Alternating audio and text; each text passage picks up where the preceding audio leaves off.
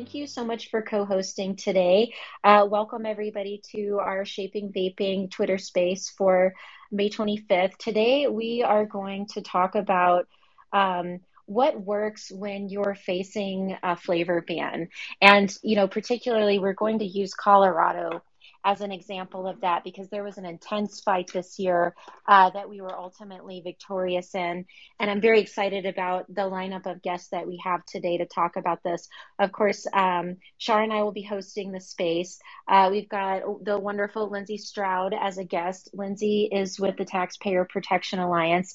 She's also a board member of American Vapor Manufacturers Association, and she followed along not only with the Colorado flavor ban, but with all the flavor bans that were running in various states this year. And she was very active in testifying in Colorado against the flavor ban. We've also got Art Way joining us today. Art Way is a wonderful, wonderful ally in Colorado, fighting various types of prohibition at the city and state levels there in Colorado. Art Way, I wonder if I could give everyone an overview of your background in harm reduction and drug policy, but I think you could probably set the table best if you want to just give a little bit of background about how you got involved in this space and how your prior experience led you to that, because you've been an amazing person to have on the ground and an incredible voice in this debate. Yeah, thank you so much, Amanda. I've been involved in social justice for like 15 years, from about '07 to, about 12 years to 2019. I was involved in police accountability work, and then I got involved in drug policy as a drug policy reformer. So prohibition as a drug policy reformer is not something we agree with. I kind of got involved in the tobacco space a few months actually before the death of Eric Garner in New York. So that really kind of put the tobacco issue on the map for drug policy reformers. And since 2019, I've started my own drug policy consultation firm. And so I've stayed involved in this space since then. Well, we're very happy to have you, Art. Like I said, you've just been an invaluable part of the fight in Colorado and provide such an important perspective and voice on this, particularly with criminal justice reform, drug policy, all of those things you mentioned. We also have joining us today Joe McCloskey, who is very near and dear to me. So Joe has represented the Rocky Mountain Smoke Free Alliance in Colorado for a number of years. He's a former state representative in Colorado from the Democrat side of the aisle, so he understands that perspective in Colorado very well. Joe also represents American Vapor Manufacturers Association and has done so since our inception, and he's really done an admirable job advocating for our small businesses in Colorado and also working on federal policy with FDA issues. So, Joe, welcome to the Twitter space. I'm very happy to have you on. Do you want to say a couple of words by way of introduction? Yeah, thanks so much, Amanda. Just a pleasure to be here with Art Way, other colleagues like Ted Trimpa and the whole team that worked to defeat some of the vaping flavor legislation that would have prohibited our businesses from existing, and look forward to the dialogue today. Great, thanks, Joe. We also have Tim Andrews from Americans for Tax Reform joining us, who looks like has still not been promoted to speaker. So when Tim gets connected here, we'll have him say a few words. But Tim did a wonderful job speaking up and testifying in a couple of committees up in Colorado and really tracked the issue very closely, very active in a number of states this year in that capacity, and has some good perspective on how this fits into the national prohibition movement against our products. So thanks, Tim, for joining us, and we hope you get your speaking abilities here soon. So we'll go ahead and get into it. And I think a good way to start would be to set up a little background, just kind of about Colorado and how we arrived at the point of this state level flavor ban, because this goes back a long way to 2019 to the local control bill, where we saw all of these things break out on the municipal level and eventually rise to the state level in 2020. It didn't go anywhere. And so I wonder, Joe, if you might just take a moment and sort of set the background for how we got to this 2022 flavor fight in Colorado. Yeah, just real briefly, glad to, Joe McCloskey here. Basically, there's some very interested stakeholders in the healthcare community led by Jody Radke from Campaign for Tobacco-Free Kids, which, as we all know, is Michael Bloomberg funded, that really want to destroy the vaping sector. And they don't make distinctions between, large tobacco companies and obviously small, what I call responsible vaping stores. And Jody and about 20 lobbyists and healthcare organizations worked with Representative Kyle Mullica, a nurse, as well as a Democratic state representative from a suburb just north of Adams County, or north of Denver in Adams County, and a few other legislators to sponsor this legislation. At the very beginning of the session in January here in Colorado, they were very confident they could pass the bill, and it took us about 4 months to kind of broaden our coalition to defeat it. But that's kind of a quick summary. Thank you for that, Joe. I appreciate it. And, that's excellent background. And I think the point of the Twitter space today is really to dissect Colorado as a case study in case there's any, pearls of wisdom or strategies that can be taken from that, how we can not only defeat this again in Colorado, because we will face this battle again there, but around the country, any kind of strategies that were successful where anybody can take a lesson and maybe implement some of those things into what they're doing. So it looks like Tim has joined us now. Glad to have you, Tim. Tim, did you want to say a few words of introduction? No, look, thank you very much for having me. Sorry about the issues with connecting earlier. But I'm glad to be here with you representing Americans for Tax Reform and with such great people who have done such an amazing job in fighting for the right to people to save their lives in Colorado against vested interests that wanted to deny people literally the opportunity to save their lives. Well said, Tim, and we appreciate you in the fight. So my first question is for Art. So the city of Denver and the state of Colorado rejected the flavor ban. This flavor ban now is at the point where it seems like it's almost an annual event. And I want to ask you, from your harm reduction perspective, why are these prohibition groups so persistent in Colorado? And why do you think they're failing to win over lawmakers?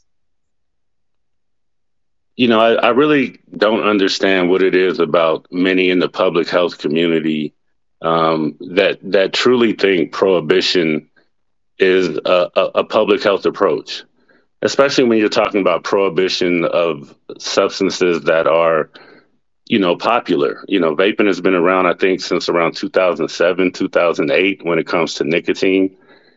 And it amazes me how the public health community thinks you can just kind of put the genie back in the bottle and somehow get rid of these products after they have become, commonplace for many people who, one, are trying to either substantially alter or quit altogether their tobacco use. So, I've been bugged by the public health community when it comes to them thinking prohibition is a public health approach. I do think the money of Michael Bloomberg has probably helped keep them around year after year when it comes to this specific fight. But Colorado has a pretty strong libertarian independent streak. We're one of the first states, or the first state to legalize marijuana. So we do have people who take a sensible approach to drug policy, try to bring it above ground and try to regulate it as tightly as possible. So, I think they kind of ran into that buzzsaw in Colorado. But yeah, the public health community and their love affair with prohibition, I really can't speak to it. I just know it's something I've been fighting for a while. Yeah, absolutely. Anybody else have anything to add to that on, why you think that Colorado is being particularly targeted and why, despite, many, many attempts, it continues to fail there? Anybody else have any thoughts on that? I mean, Amanda, Joe McCloskey here. The main thing I would say is I really do think Jody Radke from Campaign for Tobacco-Free Kids is kind of the high priestess on this issue, and she lives in Colorado and is a passionate believer in prohibition. And I think she motivates other healthcare groups and representatives like Kyle Mullica to try to end our industry. And I think without her, and her leadership on this cause, I don't think Colorado would be a battleground state in this regard. She is absolutely fiercely passionate about her job. And, that's a good segue to my next question, which is for Lindsay, but anybody can feel free to chime in here. But I'm going to direct this question at Lindsay because she's so on top of data and numbers and really tracking the dynamics and data behind the scenes that fuel some of these fights.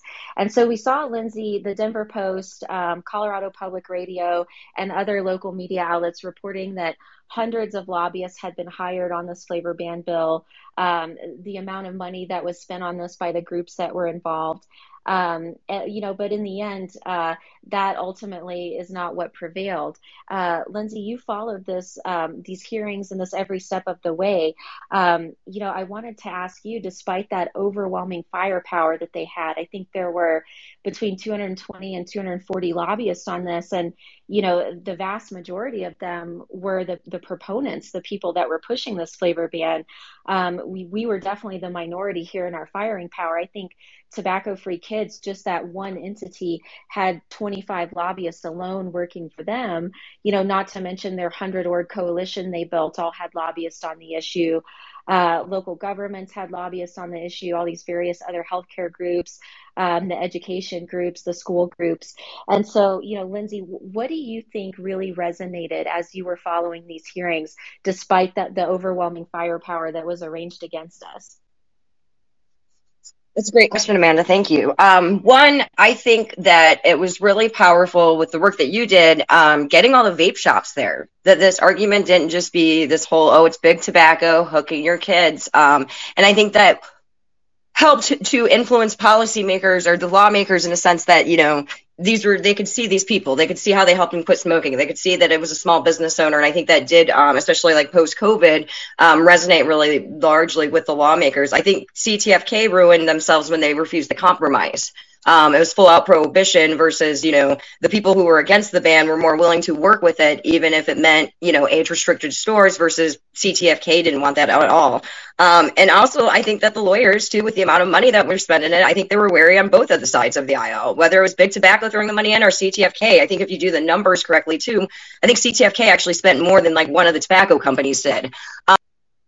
So I think it was just a whammy on stuff. And then also, Colorado was one of the first states to legalize recreational marijuana back in 2012. And that's a big argument you see in other states, too. How are we moving towards legalizing, recreational marijuana while we're banning nicotine? And I think that goes over well, especially in a place like Colorado.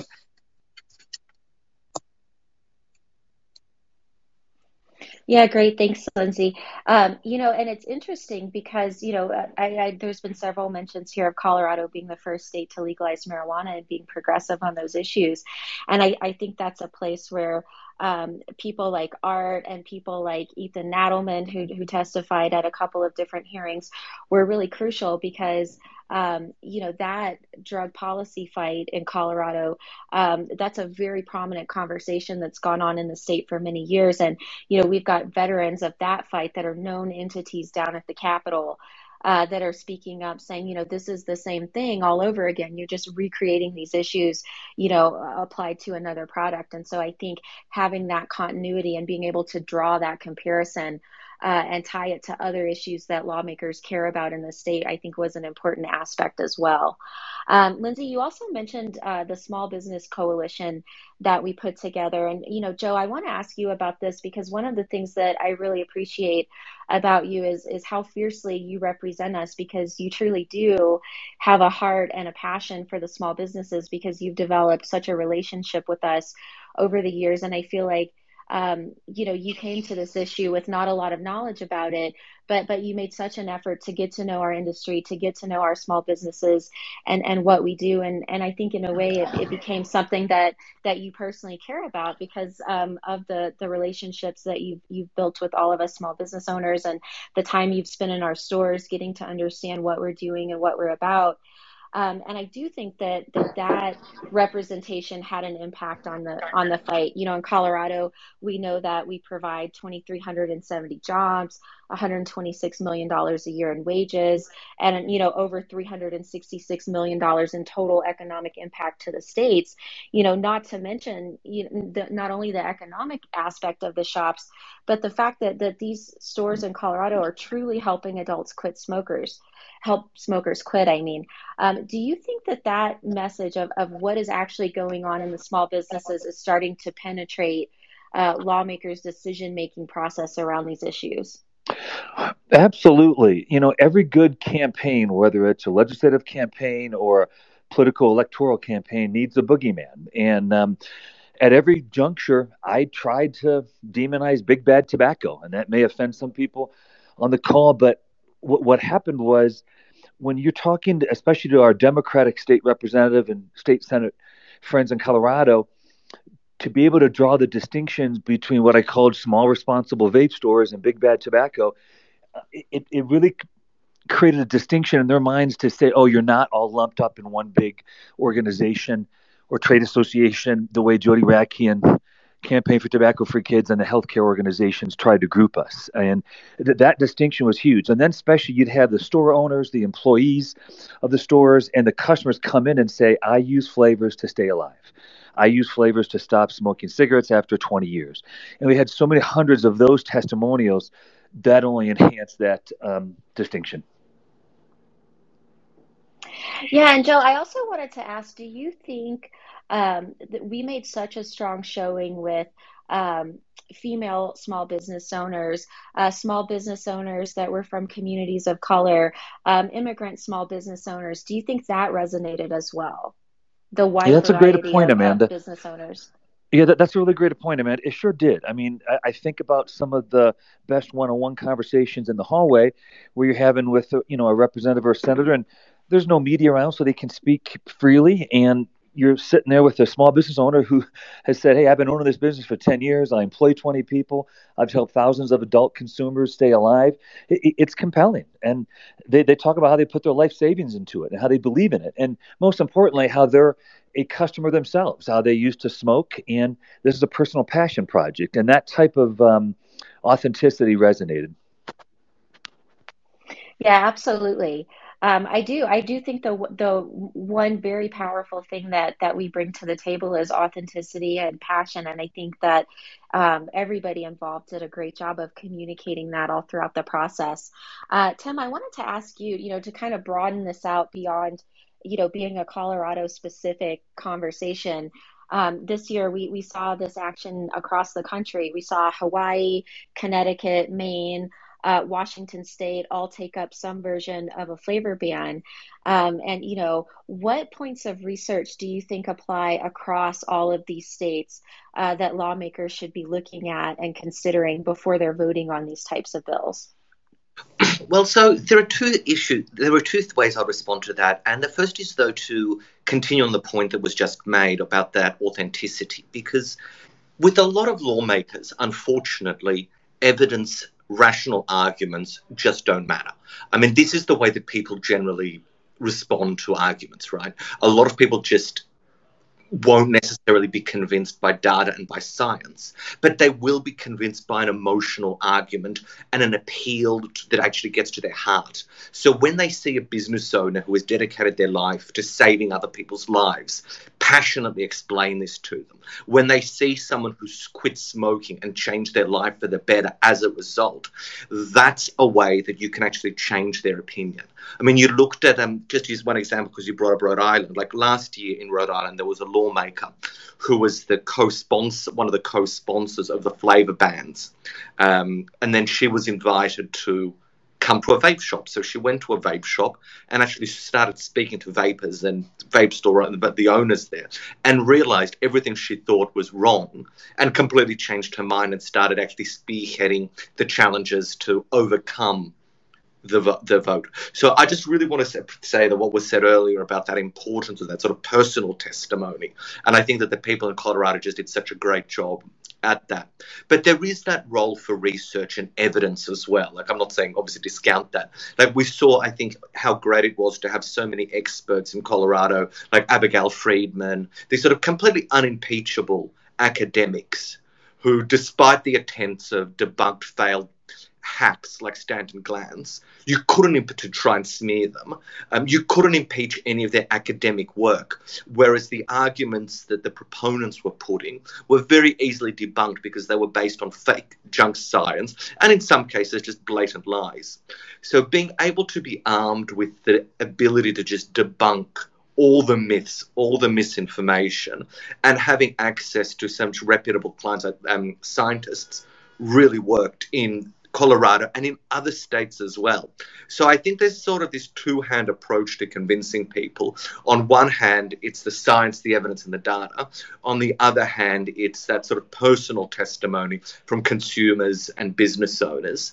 And between the two of them, sort of working in conjunction, I think Colorado was a great example of how that worked successfully. It worked in some other states as well. But the fact that we were able to win in Colorado, despite the incredible amounts of money spent against it, some of the money spent on lobbying doesn't even count all of the social media ads, all of the TV ads that these groups have been running.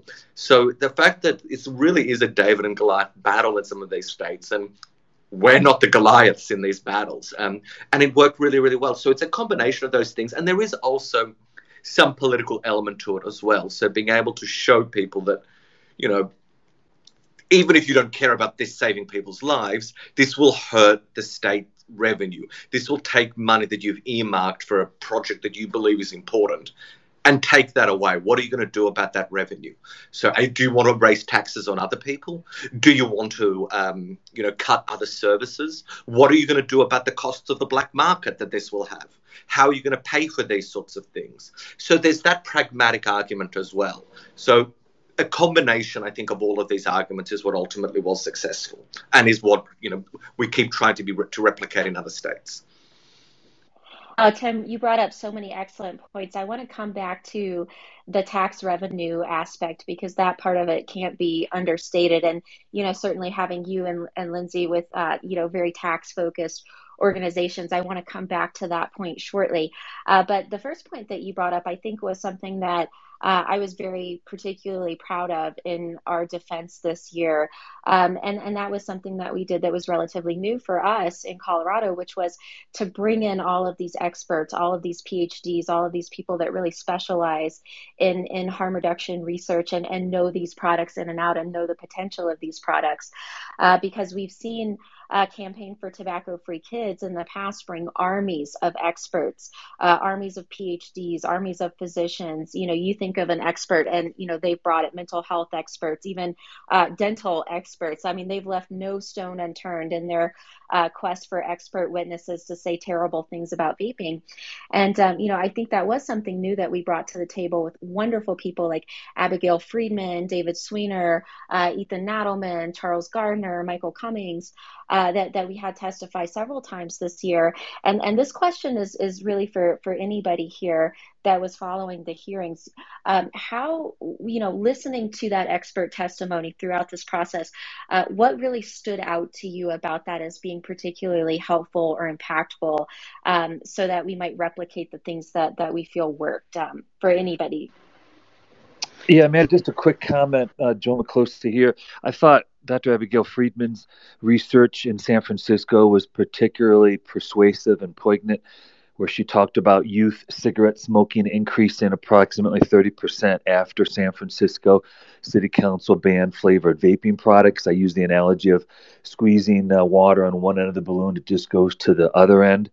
And then the other key factor, which is a little bit ancillary, is which we haven't discussed, is, Governor Jared Polis, kind of moderate Democrat governor of Colorado, really made it known he didn't like this bill, House Bill 1064, the statewide flavor vaping ban, because it would gut about $38 million in tax revenue for one of his top three projects, pre-K child care, which he's running his reelection campaign on this November. It polls very well.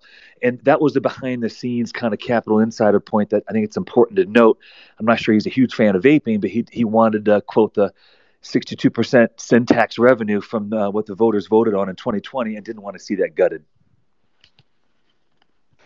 Well, I guess, Amanda, if I might interject here, one of the things that we find in Texas is when we go into these flavor flavor hearings, which we have had one last year and several, um, is we don't really have expert witnesses here. So one thing we might talk about is how do we get those guys in? How much as a state org do we save up to be able to do that, to be able to fight some of these guys?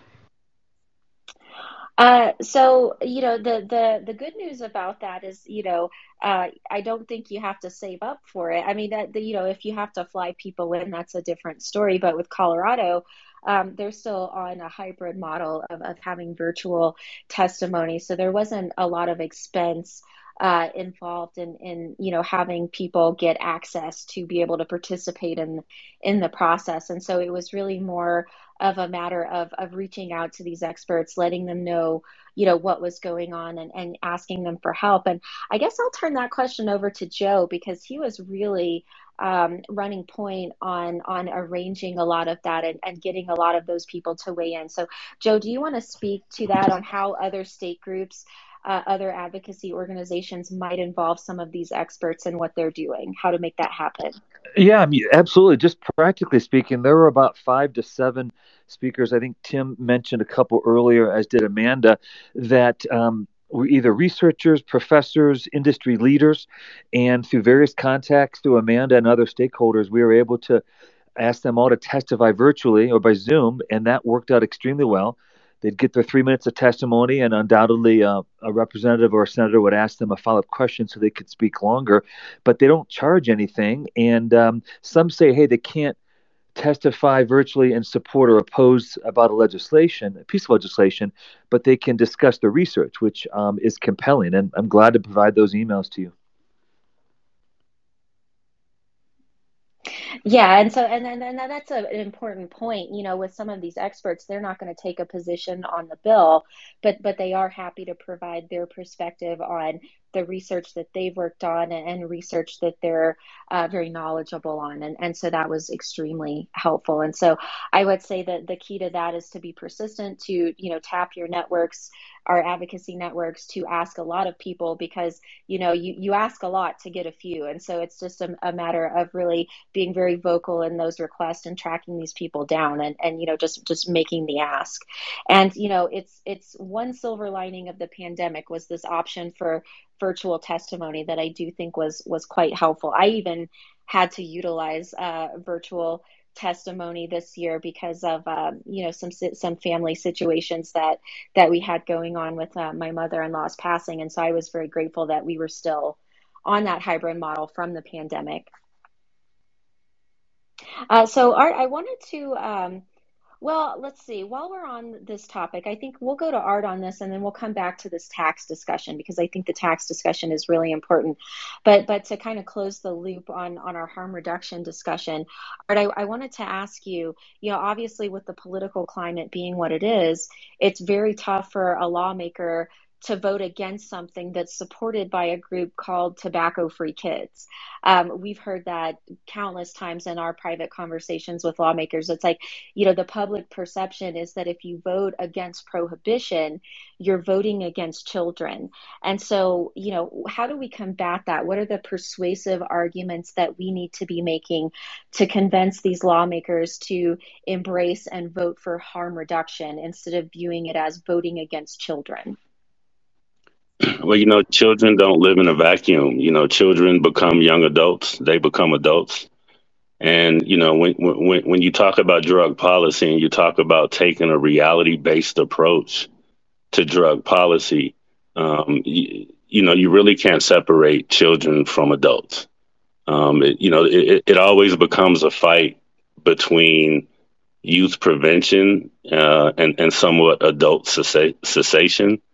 And, I think Ethan Nadelman spoke well about that when he mentioned, every type of drug policy harm reduction victory we had, the argument against it over the years was what about the children? But it's about society and it's about civilians in a certain jurisdiction.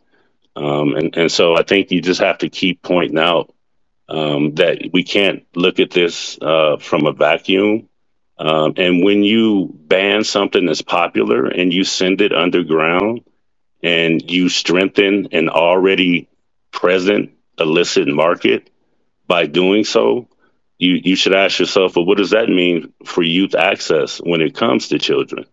When these products are underground in the illicit market, anybody who's looking for supplemental income could get involved and sell this stuff. And are they checking ID? And so, I think when it comes to children, the best thing to do is what has worked over the last few decades, not only when it comes to tobacco and nicotine, but with substances such as meth, is that you engage in public education, aggressive, specifically targeted public education, and you look to provide, cessation and when it comes to criminal justice penalties, diversion type opportunities that help kids. And so, you really have to point out that when you send these products underground, that is not good for our children.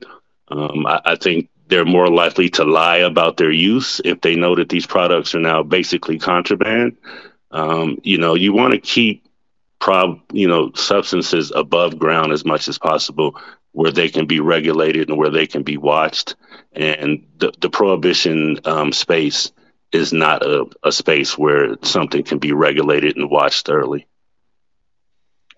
Right. And I think that's such an excellent point. Keeping products legal is harm reduction, because when you send them to the black market, that is where harm will be maximized for all of those reasons you just stated. You're getting lots of kudos in the audience from Rob South, who is a Colorado business owner and followed all of this, because I think those are incredible points to make. And sometimes those are points that aren't taken very credibly when they're coming from industry stakeholders and small business owners. But when people like you and Ethan Nadelman, who are veterans of these drug policy and legalization fights, make those points, I think they're hard to ignore. And so we really appreciate your voice in the conversation on those issues. Absolutely. Yeah, absolutely. So Tim, Lindsay, let's get into the tax thing, because that's been brought up several times, and it was a very important part of the case that was made, and it was a very important part of considerations that were made by the governor's office, as well as the Appropriations Committee in the Senate, where the bill ultimately died. So could either of you speak to the tax impact of vape products in Colorado and beyond vape products, because this bill, we focus on vape, but this bill impacted, all types of tobacco products, oral pouches, even menthol cigarettes. So can either of you speak to the tax impact that this would have had in Colorado?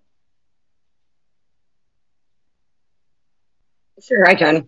If Tim doesn't mind. I think it was really great that I'm never going to argue in favor of cigarette tax increases or vape taxes, but it being tied to the governor's preschool budget was really great, that, he wasn't going to let that go, and he was going to lose a lot of money on that, which is, you'd think that when they're looking at those programs and they are going to increase taxes, that Campaign for Tobacco-Free Kids and the groups like them would be focused on where that funding is going to. So when they do come up with a flavor ban, they don't really have to fight so hard for it.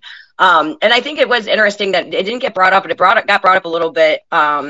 Is the lack of funding, even with the amount of taxes that, Colorado does have. I'm looking at the numbers that I did. They collected $140 million in state excise taxes in 2020. And then they also had another $82.4 million in tobacco settlement payments.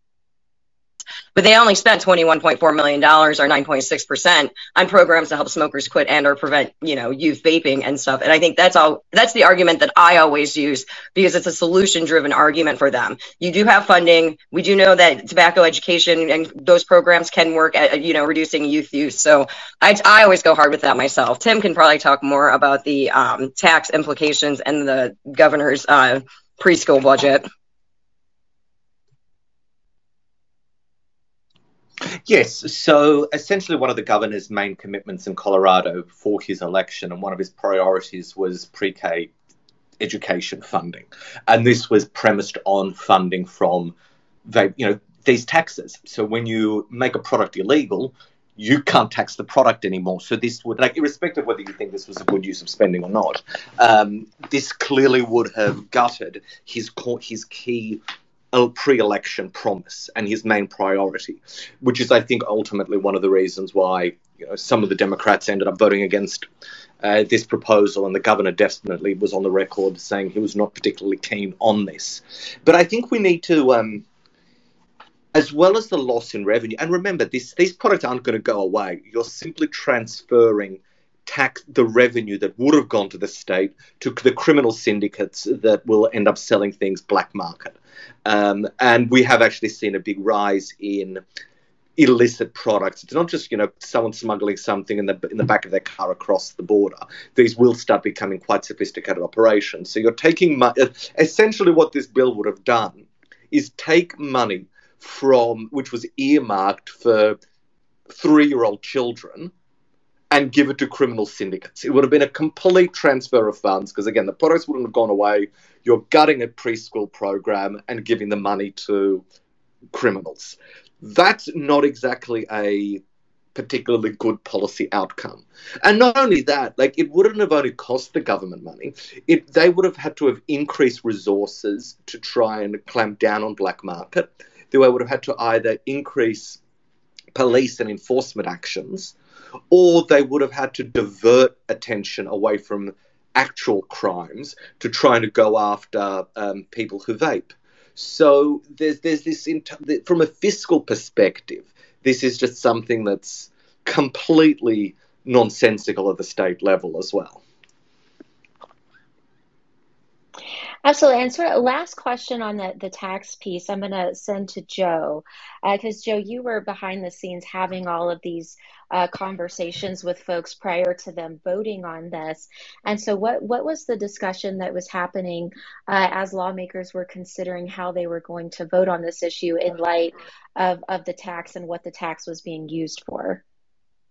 Yeah, quite frankly, I think there were some Democratic state legislators in Colorado that made the calculus or the decision that they could vote for House Bill 1064 and obtain some political cover so that in a re-election year they wouldn't be criticized pending some of the discussions we've talked about earlier in terms of how the other side frames this issue as with us or against us.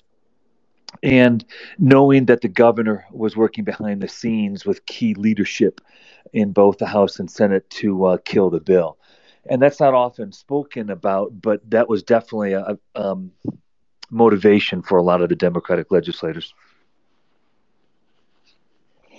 Yeah, absolutely. I think, it took a while for the governor's office to decide to really weigh in on this. But I think when they did, that definitely had an impact, especially when we got down to, those final days, which were kind of this mad scramble on both sides to, take control of what was happening there. I think having that, voice coming in from the governor's office with leadership was definitely helpful there.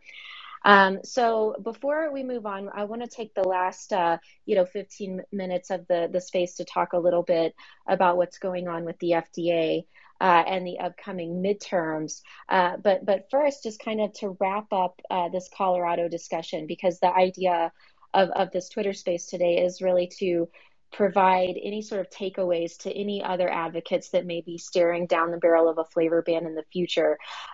What do you think is the one thing that can be learned from the Colorado fight that could be applied in other states or even federally? And I'll open that to everyone to offer kind of a final takeaway thought on Colorado.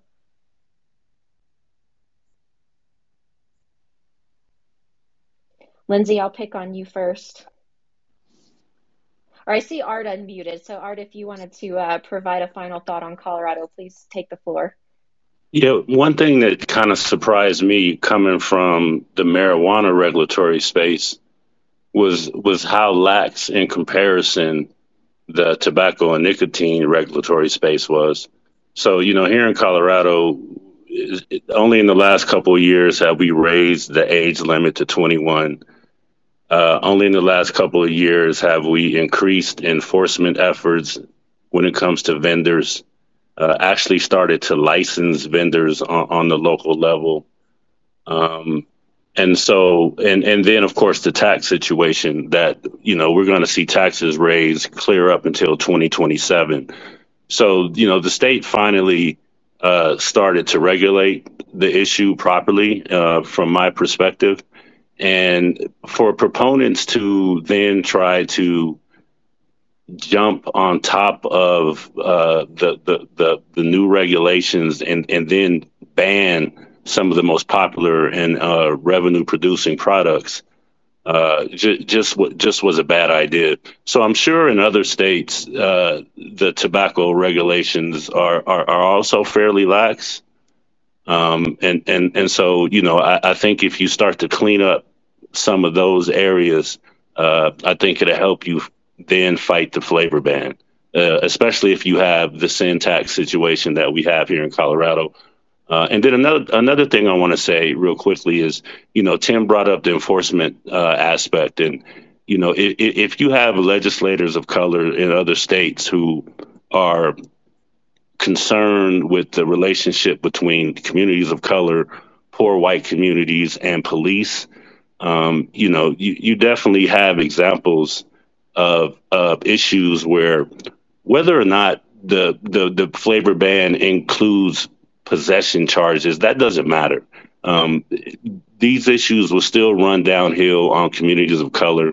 We've seen in the last 2 or 3 weeks, young folks in Texas and I think Georgia handled roughly by police over vaping bans and so on and so forth. So it's really all about, do you want to create those touch points when it comes to enforcing this ban and keeping an eye out on this ban when it comes to products that are essentially contraband? And what does that mean for communities of color? So I think that resonated with legislators of color here in Colorado. I think it gave people the proper amount and righteous amount of political cover to go against these bans. So, the unintended consequence argument of enforcement when it comes to communities of color and police, I think is something that should resonate across the country as well. And I think just to follow up on that, one really important point you mentioned is it doesn't matter if they say they'll enforce it against consumers, because this is some misinformation that advocates have come out and said in favor of these bans, saying, oh, we're not going to enforce it against consumers, we're just going to enforce it against businesses. This is factually untrue, because of the fact is that untaxed products are a felony in every state. So saying that this only would apply to businesses when you're creating felonies is, first of all, just simply ridiculous. But secondly, it creates opportunities for confrontation between vulnerable minorities and police.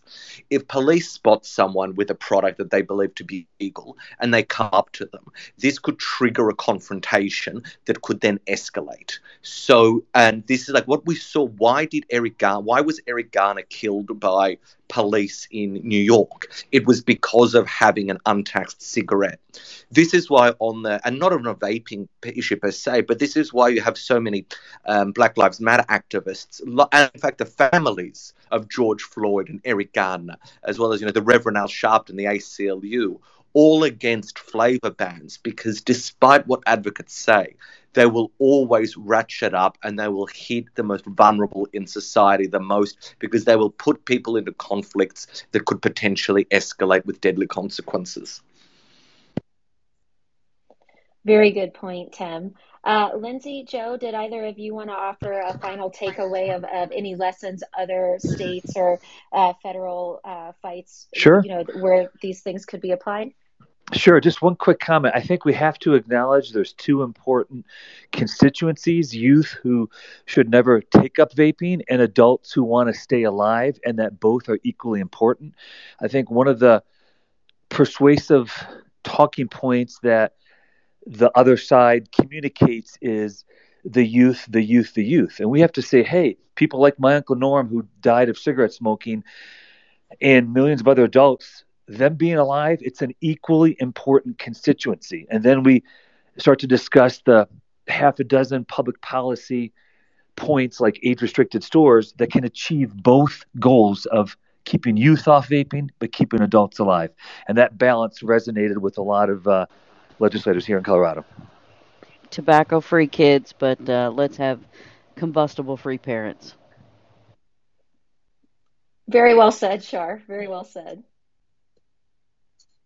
And Amanda, I'll just end with, it applies to any state because, campaign for tobacco for kids isn't just in Colorado. If you're a vape shop owner, if you're a vapor, and you're an adult, reach out to your lawmakers. I mean, be harassing them. Let them know who you are. As Tim had brought up, it was Representative Casimiro out in Rhode Island that was anti-e-cigarette till she got harassed by people on Twitter, and she showed up to a vape shop and realized what they were doing. You see it in hearings all the time that they're confused by these products, which makes you wonder why they're doing any regulation on them. But yes, you might not get somewhere with some of them, looking at you, Durbin and Raja, but some of them might be actually a little bit more open. And at some point, they're going to have to listen to you, especially if you're just, going after them every single week, because I'm pretty sure that's what Jody was doing out in Colorado.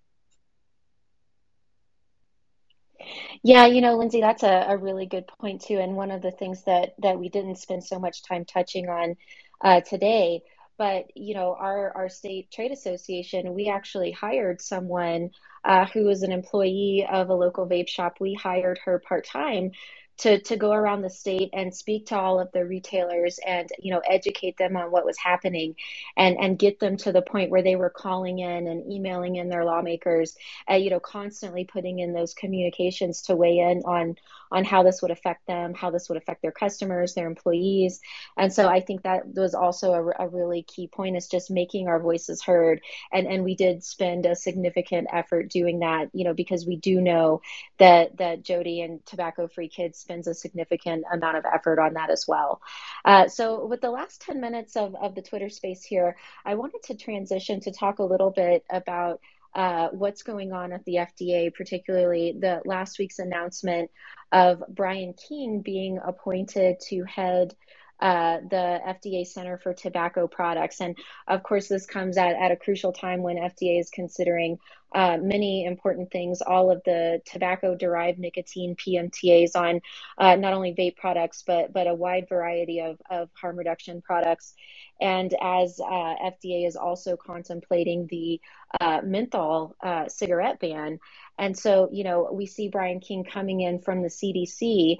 He's very on record over the years talking about his stance on vape and other products. And so I wanted to ask Tim, Lindsay, anybody else who's been following this topic over the last week, what's your prognosis about this Brian King reign at the Center for Tobacco Products? What kind of decisions do you think we'll see coming out of Center for Tobacco Products under his leadership? Flavors are going to be banned. I mean, he's gone on record. I'm looking it up right now. Quote unquote, advertising is bringing the horse to water. The flavors are getting them to drink, and the nicotine is keeping them back for more. He said that back in 2017 and in 2019. I think he's going to heavily weigh youth use of these products against whatever harm potential that the FDA finds with them, and it's really unfortunate. I would tend to agree. I think this is where we really have to, in our PMTAs, we absolutely have to try to give them real numbers on what our risk is, on what the benefit to adults are, what the risk to youth are. Because I think if we're going to take these guys to court and we're going to show this to a judge, we need actual numbers to back that up. And we have a wonderful study coming out or going to start up that can actually do that for us. Yeah, I would agree, Shar. I know that that it is important, but Tim, I wonder, what do you think about that? Do you think it's a matter of if we provide FDA enough data, we'll get a reasonable decision, or where do you think this is at? I'm unfortunately skeptical that an ideologue such as Brian King will be persuaded by anything rational or reasonable.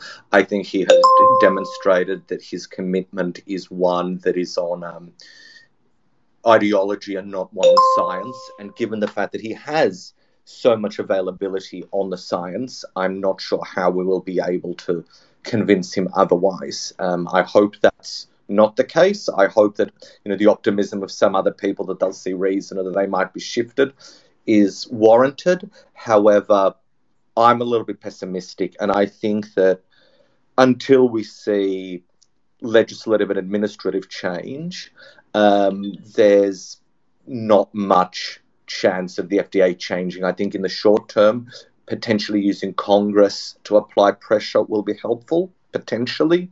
But to be honest, I'm feeling a little bit skeptical. Yeah, I think I agree. I think Shar made an important point that, providing complete applications and providing complete data is going to be important in the legal challenges. But I don't know that at this point, Exactly. FDA is really guiding their decisions based on the science. But, hopefully, some of these 48 court cases that are out there and, the ones to come, that data will be helpful and useful. Last question here. It's a little bit of a sticky topic. I'm going to ask a very political question, but I think we can have these tough conversations. Obviously, we have the congressional midterms coming up this year, and I don't want to necessarily speculate or offer my personal opinions on what parties or what candidates are going to prevail. But what I think we can all agree on is that we need more pro harm reduction members in Congress. And so I think my question for everybody is what do we need to see first? Do we have to see a switch in leadership as far as who makes up the majority in Congress, who is in charge of the FDA, before we see some kind of policy change? Or do we think those policy changes are possible regardless of who is in charge?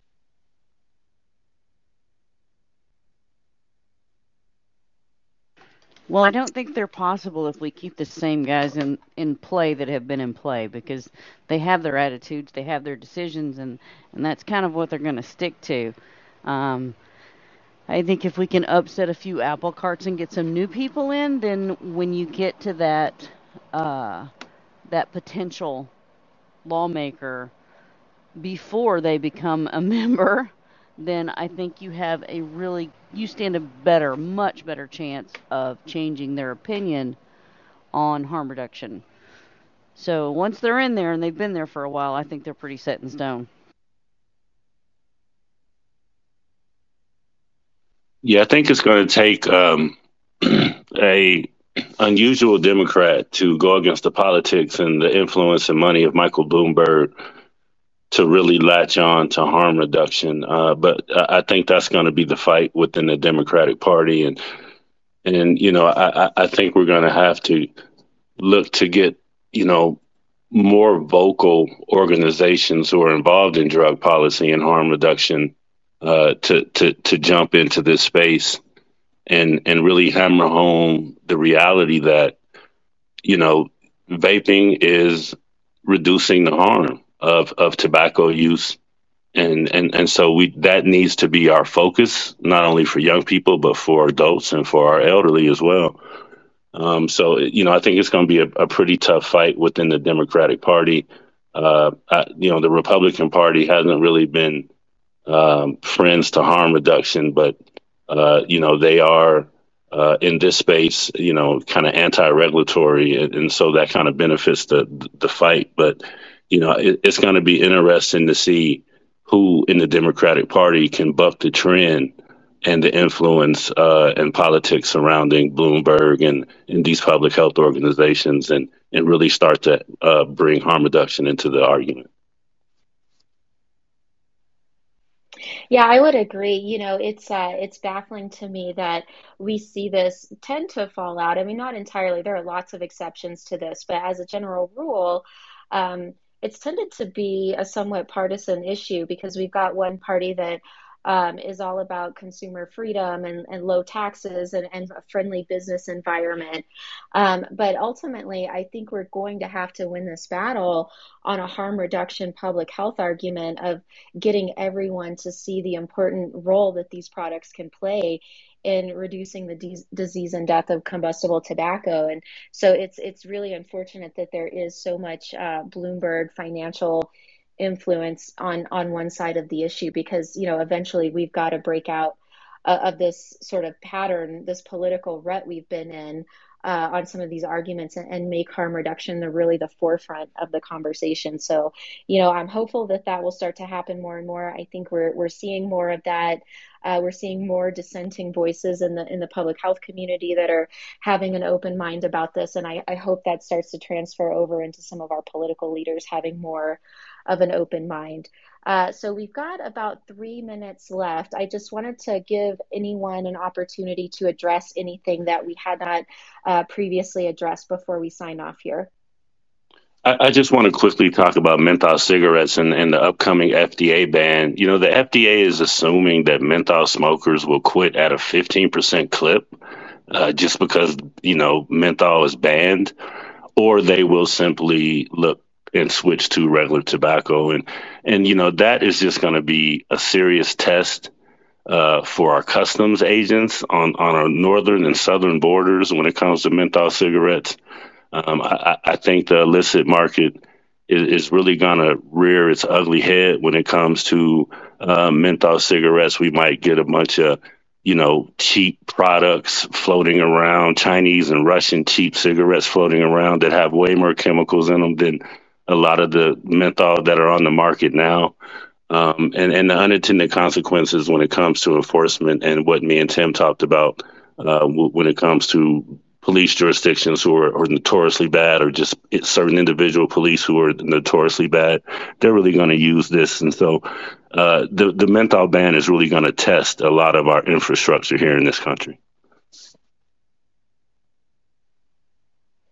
Well said. Anybody have any follow-up thoughts? It's an election year. Contact your lawmakers. That's right, Lindsay. Always important. Well, Shar, thank you for co-hosting today. Tim, Lindsay, Joe, Art, really appreciate all of you taking the time to come on today and share your thoughts and wisdom on all of this. And, you know, I hope that the people listening in today found some of this useful, and we will all continue to go and fight the good fight. So thank you to everyone. Thank you. Thank you. Thank you. Thanks, guys.